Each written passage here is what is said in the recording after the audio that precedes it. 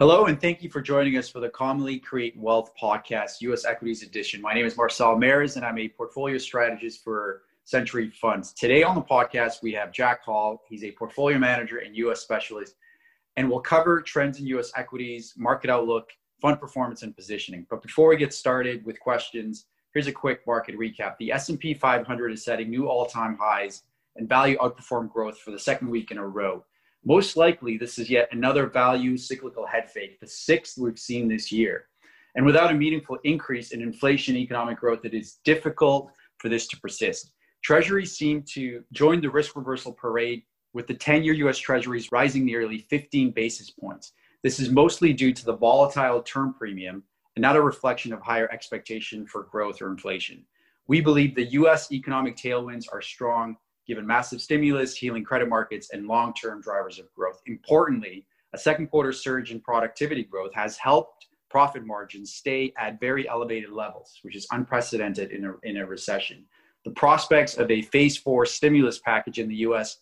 still captures attention, but it now looks like a deal may not materialize until next month. In other policy news, Kamala Harris was the safest choice for Biden, and one that should cause little risk of him losing his lead in the polls. We're seeing the Biden-Harris ticket at about 65% odds of a November win. Now, moving on to question, Jack, year to date, most U.S. equity managers underperformed the S&P 500. S&P 500 was up 7.7%, but interestingly, 7.5% of that return was driven by three names. Apple contributed 3%, Amazon 2.5%, and Microsoft 2%. These names make up about 15% weight of the index, so it's a big component. Jack, what is Century U.S. Fund's typical exposure to these names? And do you see this trend of narrow returns driven by a few names persist? And how do you adapt in this environment? Yes, well, thanks, Marcel. And that really is the story of 2020. The market breadth has not been very wide. It's been driven by a few select, for the most part, mega tech stocks. And so when we look back at our portfolio this year and why we've lagged the market, we have about a 7.5% weight in Amazon, Apple, and Microsoft combined. So we have about 3% weight in Amazon, 1% weight in Apple, and about a 4% weight in Microsoft. The interesting thing about that is we actually only owned Microsoft going into the drawdown in March and April. We had Amazon and Apple on our watch list for a long time, but we thought the valuations were too expensive. We did pull the trigger and add both to the funds. Obviously, we wish we added more during the downturn. So we think those were wise moves, but clearly we're still at about half a market weight, which has been a significant headwind to our performance. We think investors need to be a bit careful about buying those names here. Not to say they can't continue to go up and the market breadth can continue to be really narrow, driven by, we think, ETF fund flows and frankly, active managers who've been underperforming and are underweight, similar to us. You face significant pressures every day, as we all know, to buy these names that continue to go up. But from our perspective, you look at Amazon now, it's about 75 times earnings. You look at Apple, it's about 30 times earnings. You look at Microsoft, it's about 32 times earnings. And yes, these are amazing, phenomenal companies. They're going to continue to grow. They're going to continue to take share. I get all the positive kind of data points and narrative around all these names. However, our view is if you look a little bit further out, and a fund like ours with high active share and frankly kind of the point of active management is to take a more fundamental view of what else is out there. And I think in this market, despite hitting an all-time high, I believe this morning, there are lots of names that have kind of been left behind that in many cases have those same kind of secular tailwinds, but maybe don't have that same flow of funds benefit as more and more money moves in towards ETFs. One name that we like in particular is Fiserv. And they have two core businesses. One is merchant acquiring. So this is when you would swipe your credit card or debit card at a merchant, they kind of connect you with Visa and the rails and the banks and the benefits or the tailwinds that industry faces are huge, as you would expect, as more people switch from cash to card. We think that's only going to be accelerated by COVID. And in Canada, we're quite familiar with TAP, but in the US, kind of tap is just getting rolled out. And we did see an acceleration in market share here of card versus cash. And we expect the same dynamic to play out in the US. The other half of Fiserv's business is actually technology systems or platforms for banks. For the most part, they would focus in the US on smaller and regional banks. But we think as kind of the demands on technology needs for these financial institutions only grows. Once again, we think that's what gets accelerated by COVID. More and more banks of larger size are going to look to outsource more of their technology functions. It's getting more and more expensive for all but the largest banks to continue to invest in that, especially where interest rates are today. So we think great secular tailwinds.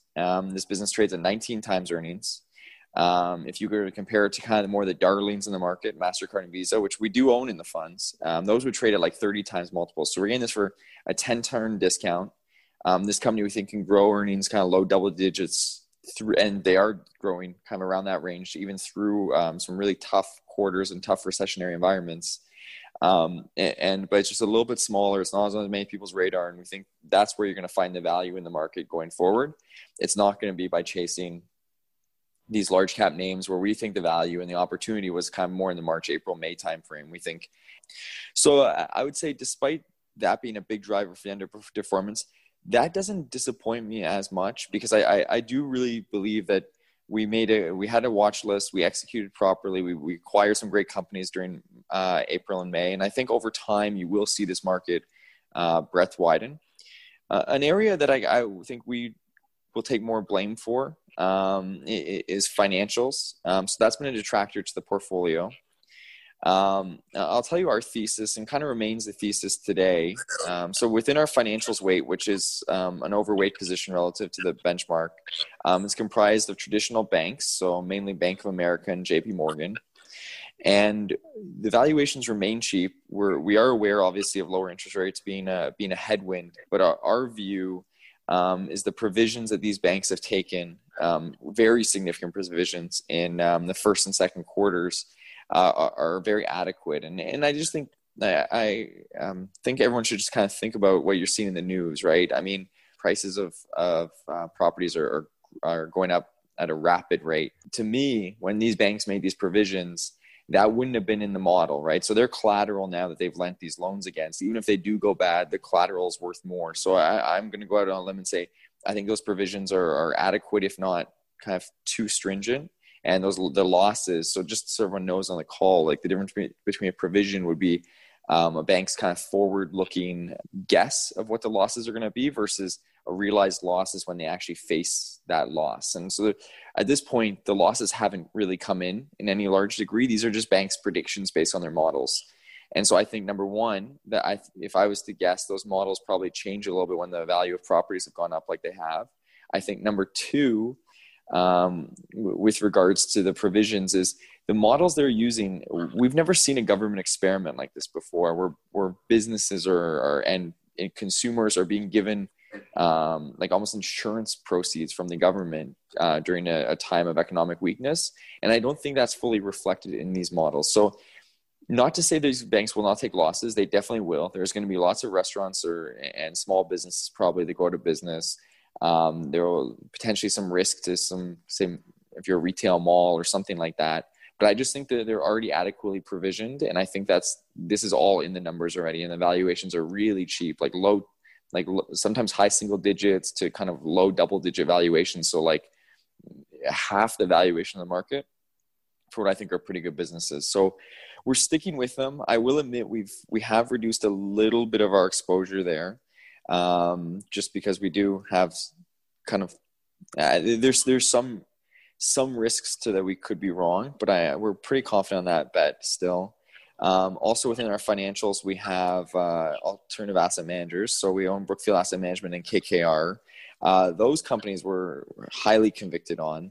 We think over time, low interest rates, pension funds need to continue to increase their allocation, maybe at a faster rate than historically, to these managers to look for alternative assets because interest rates are just too low to fund their pension deficits.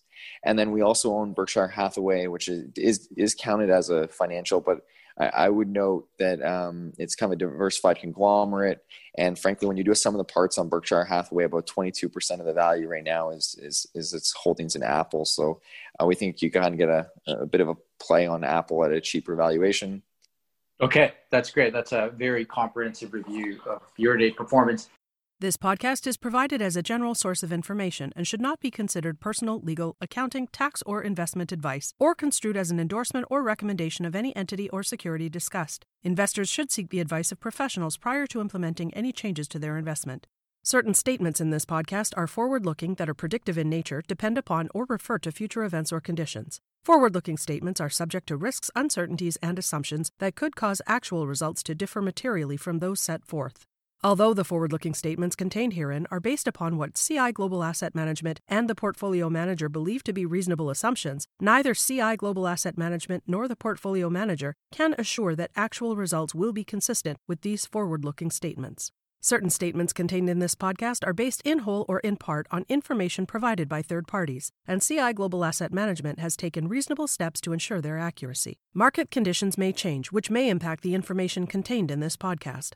Commissions, trailing commissions, management fees, and expenses all may be associated with mutual fund investments. Please read the prospectus before investing. The indicated rates of return are the historical annual compounded total returns net of fees and expenses payable by the fund, including changes in security value and reinvestment of all dividends or distributions, and do not take into account sales, redemption, distribution, or optional charges or income taxes payable by any security holder that would have reduced returns. Mutual funds are not guaranteed, their values change frequently, and past performance may not be repeated.